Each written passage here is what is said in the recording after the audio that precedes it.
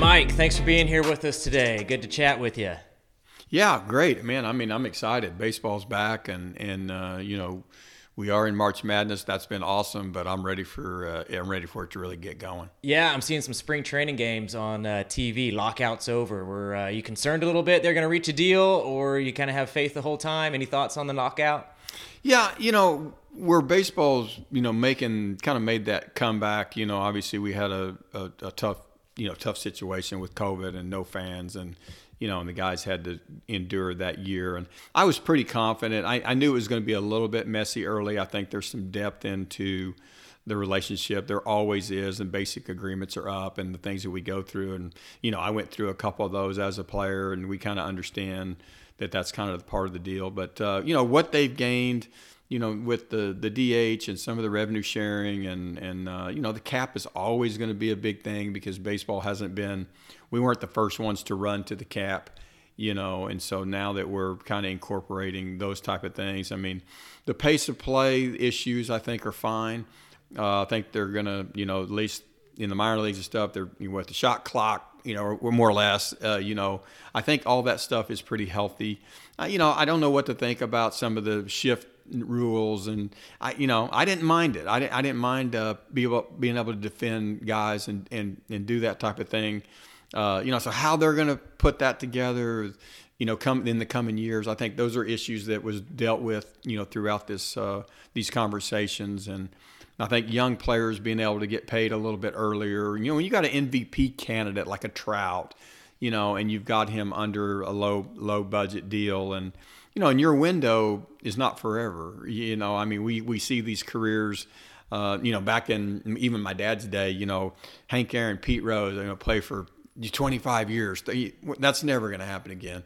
Guys are too concerned about raising kids and enjoying the second half of their life, I think. But so a lot of that, it was just real interesting. But I think the guys are glad it's kind of settled for now, and I think the things that they did add were probably good for the game. And so hopefully we can get this thing going. It looks exciting. Looks like there's going to be a lot of tough competition in a couple of different divisions. Yeah, good. I think baseball has done a pretty good job for the most part. I haven't been as doom and gloom as some people on it. I feel like they've been pivoting a lot. It feels like there's been a lot changing just over the last decade or two with the shifts, and it's like they tried the different extra inning rules, and then they kind of change. You know what I mean? Like they're not just setting down rules for the next 50 years. It's kind of like, hey, let's try something new. And if this doesn't work, maybe this shift thing, that how to defend that, what's legal, what's not. Right. If that doesn't pan out, I kind of have trust that they're going to have their antenna up to just make the game good without making it weird. I guess, no doubt. I mean, I don't, like I said, I don't want to get weird and all of a sudden, and I was asking, and I don't even know, but I was kind of asking the other day. I'm like, okay, let's say you got to have only two guys on that side, and you got to be in the infield. What if the shortstop, just kind of goes into his landing, but he crosses some kind of imaginary line of defense? So what is that? Is it a balk? Is it an automatic runner on first? Is it, what's it going to be? And how are they going to? Who wants to enforce it? So there's going to be some issues because I know these umpires. I mean, they don't like adding a bunch of craziness that they got. It's tough enough to get those calls right and keep the integrity of the speed of the game and just getting the things right and having it be So I feel for the umpires a little bit in some regard on that. About are they going to have to be measuring out alignments and calling timeout? Oh no, I saw his spike move off the grass.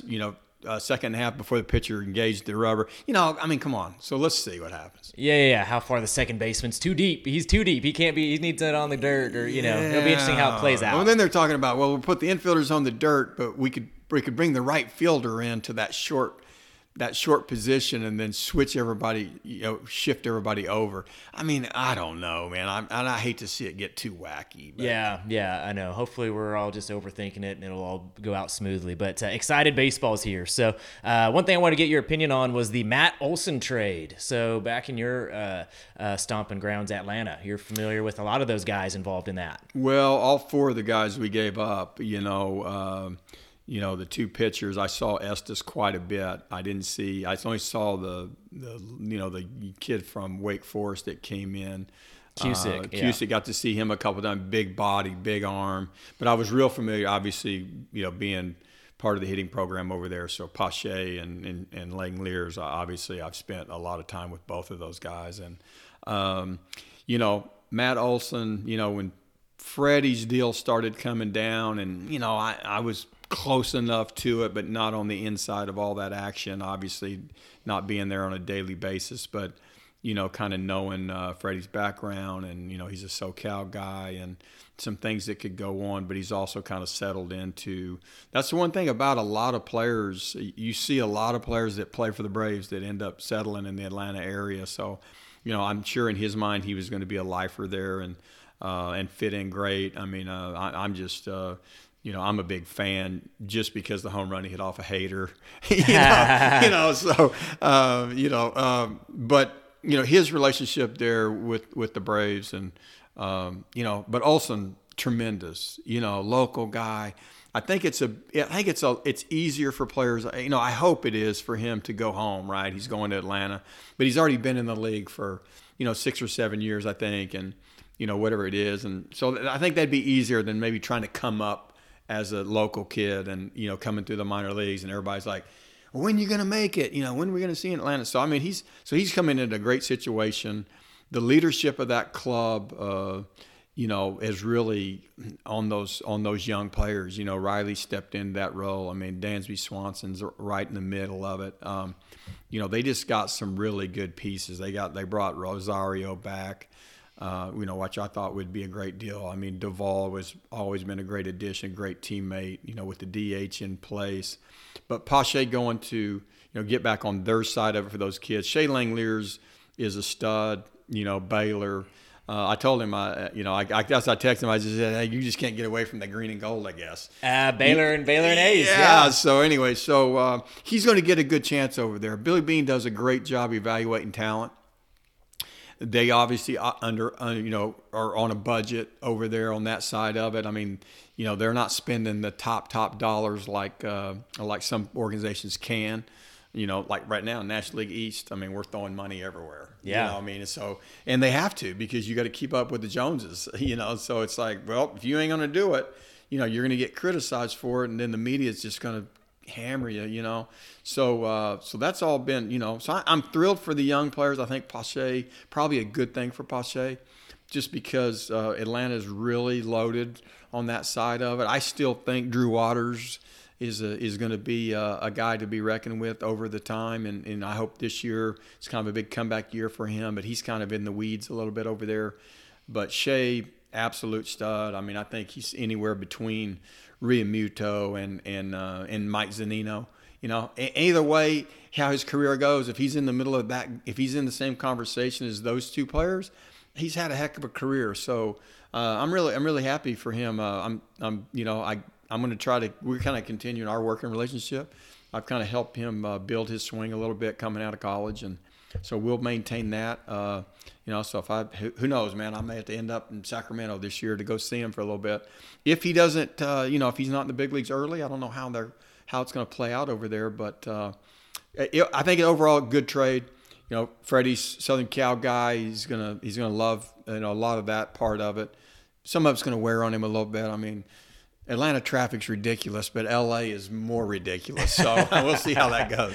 Yeah, for sure. Yeah. So I know it's got to be a shell shock for somebody growing up. I've always heard you kind of fall in love with that first team. You know what I mean? You got your parents have all the gear, all the Braves gear, and then suddenly you text them and be like, I just got traded. Right. Like, is this good? I don't know what just happened. You know what I mean? But it is. But getting an opportunity, obviously they care about those guys. So they're in good hands, we hope. So anyway, have you ever been traded? Is that something? Oh, man. So I was in the first big trade that I was involved in was Dennis Eckersley and Bill Buckner going to Boston. Wow. All right. The Buckner, we all know Buckner's history with the Red Sox, right? And so that year I was in Double-A. It was my first full season. So kind of like Shea, a little bit early.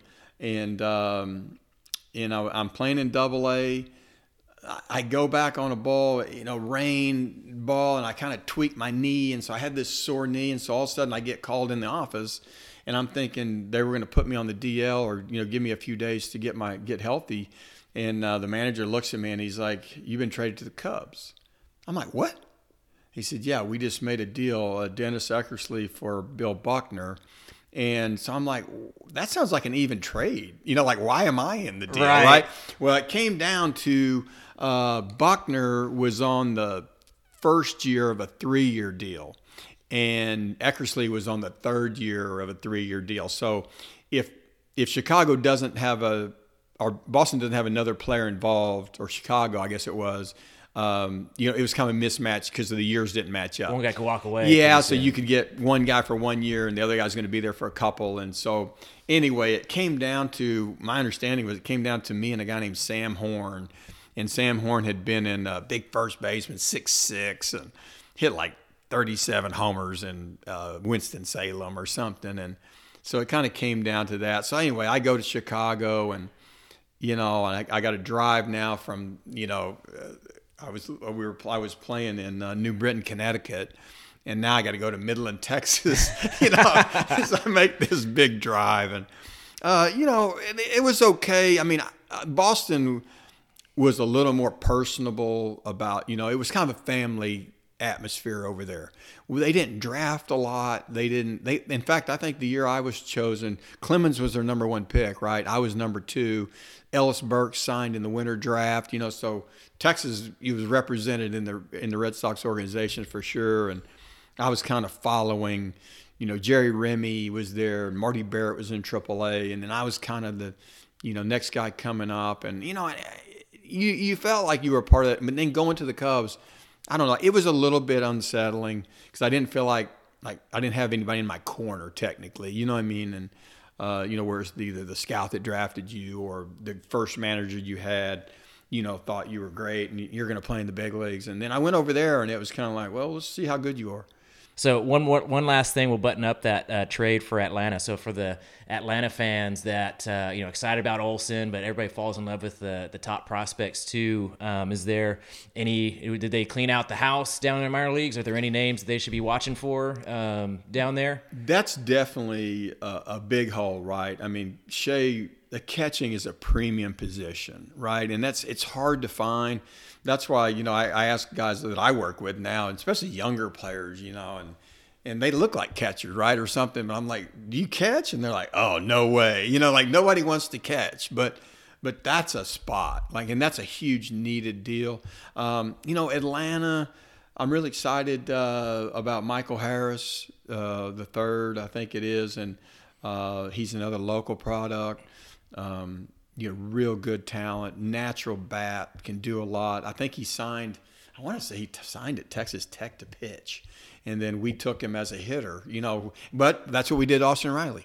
Austin Riley was a pitcher in 29 teams draft. And now, last year, Silver Slugger, top 5 MVP vote. So this happens. So, yeah, Michael Harris is the guy. And there's some really good pitching prospects over there. I mean, Mueller, our local Giant stud.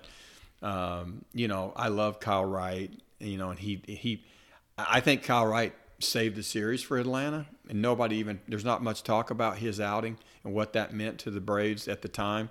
But so I'm excited about him being in that rotation. See where Mueller goes. Michael Harris definitely. Don't sleep on Drew Waters. I'm looking for him to have a big year. So there's some exciting guys to watch. Yeah, for sure. Yeah, the Braves look like they're in a good spot, right? They're the rich getting richer. Have Olson come in there to kind of keep it going, try to defend the title. And he's got. Have you watched him hit much? He has such an interesting setup, right? Like the way his hands are out. Yeah, it looks. It's a little bit of a crash in there, just kind of how he gets it all moving, but it's real connected. And that he kind of, to me, has. He's not real handsy. It's kind of he's almost like he's in a position, he's almost like just slamming the gate, or slamming that door. And that's kind of his swing is kind of that gated. It's a little bit gated, which the way he can manipulate it and move it, good for you, It's pretty simple.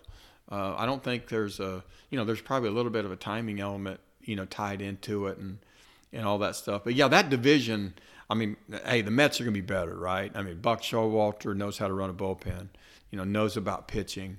Guys play well, for him. I mean, he's very prepared.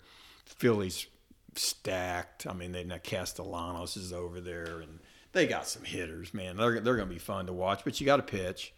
And but they got that too, and Girardi, that's going to be shoot. The Marlins got guys. I mean, it's it's going to be a tough division to get through over there, and you're going to have to play well, So you come out and win that division. Think about last year, man. Atlanta, we're sitting at the All-Star break, a game under 500. I mean, who would thought, right? I mean, what a story. I'm not going back to it, and I can't wait to get my ring, by the way. But it's just I think it's gonna be an exciting time this year.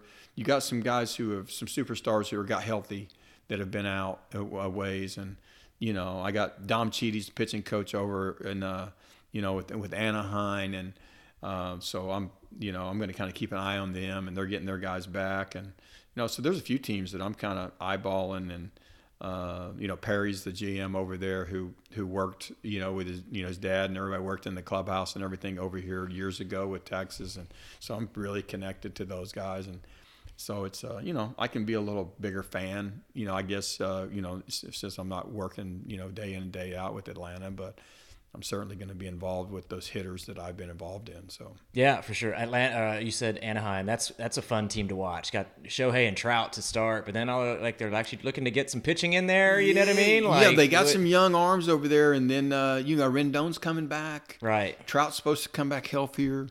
Fletcher, Badler, right? It's hard not to pull for Fletcher. You know what I mean? Like he's a scrapper, man. He's going up there to do so. Yeah, I'm gonna kind of keep an eye on that group over there, and we'll get to see them too. Obviously with Texas. Right. Yeah. They come in town all the time. But all right, one more question. We'll wrap up the trade talk. I just love your stories here. So the biggest trade that you experienced that you were not involved in. That's a teammate of yours mid-season. Anything noteworthy that was like, wow, we didn't see that one coming. I want to say the biggest one, not that it made, but my rookie year in the big was 87. Well, that was also the year Andre Dawson came to Chicago. And so we're in spring training, right? And we're kind of getting ready, and we're the Cubs, right? I mean, enough said. We are the Cubs, so where are we? Where are we going to win the division? I don't know. That was back in the old NL East, right? And so I'm not saying we were losers or anything, but the Cubs weren't at that time. We're in the powerhouse, I don't think. And although the '84 playoffs was a big thrill for me. Anyway, so we're in camp, and all of a sudden it's like Andre Dawson. I'm walking in, I see Andre Dawson in the parking lot, and I'm like, that's Andre, that was Andre Dawson, and I go, what is going on, So he comes in there and tells Dallas Green, I'll sign the contract and you pay me whatever you want. He didn't even have a dollar amount. And so, this is right at the verge of the $1 million player, right? 87, there were some guys starting to make, some money, but it was a big deal to make $800,000. The minimum, my first year in the big league, 87, the minimum, I made $60,000. Right. 62.5 was minimum. Well, $60,000 in the big leagues, that's not a lot of money. I mean, you're living downtown Chicago, and then you got, apartment or house at home, and it wasn't like that's why you worked in the winter, man. It's like you weren't just sitting at home. We were out, working landscaping or something. Right. But anyway, so Andre's in the parking lot, walks in, and all of a sudden it's like, we're going to sign Andre Dawson. He told the Cubs, I'm going to sign their open contract. You pay me whatever you want. So I think they ended up paying him $500,000 or something. And he hit 49 homers. And I mean, just to watch and see him play at the time, I was pretty in awe. He was just a beast, and that's just a man, as a player, strong, had a great arm. He could run back then, big power, and for him to come to Chicago and pinstripes him, he looked even bigger, Yeah. I mean? It was just that. So that was probably the biggest, maybe the biggest one. Just maybe it's because I was a rookie and he was such a stud and star. And I think that's what comes to my mind, probably the quickest. Yeah, for sure. There's a little bit of starstruck on that one. That would be a big name. Oh, you know man. what I mean? Like that's just right in the parking lot. Like, hey, God. he's in our parking lot. What's And he going is on? a monster. You know what I mean? It's just, I never seen anybody built like him, man. It's like 24-inch waist, you know, with like a 50-inch chest. I mean, this guy was massive. Right, that's crazy. So, all right, well, cool. Well, we appreciate all the insight into all that trade and the current events here. So we'll have to circle back and as the season gets started, and we'll kind of break down kind of what you're seeing out there, teams to watch, players to watch, that type of thing. And for anybody here listening at home, listening in your car right now, you want to hear more from Mike. He's got a program together. Me and him put it together. It's on baseballnotes.com. You click on programs, and Mike Brumley, the Swing Made Easy, kind of breaks it down. A lot of the stuff that he works with, a lot of the major league and minor league prospects that he was talking about. As well as the younger guys too. It's really cool stuff. So I've seen him work with it. If you're curious, I'd encourage you to check it out. Again, baseballnotes.com, and again, click on programs. Swing Made Easy with Mike. It's really, really good stuff. So I had to talk him into kind of twist his arm a little bit into sharing for us. Not a big boasting type guy, but it was too good to pass up this day and age. So anyway, Mike, I encourage everybody to check that out. And again, I thank you for being here today. Awesome, man. Yeah, we can't wait to do it again. All right, man. Yeah, everybody have a good day.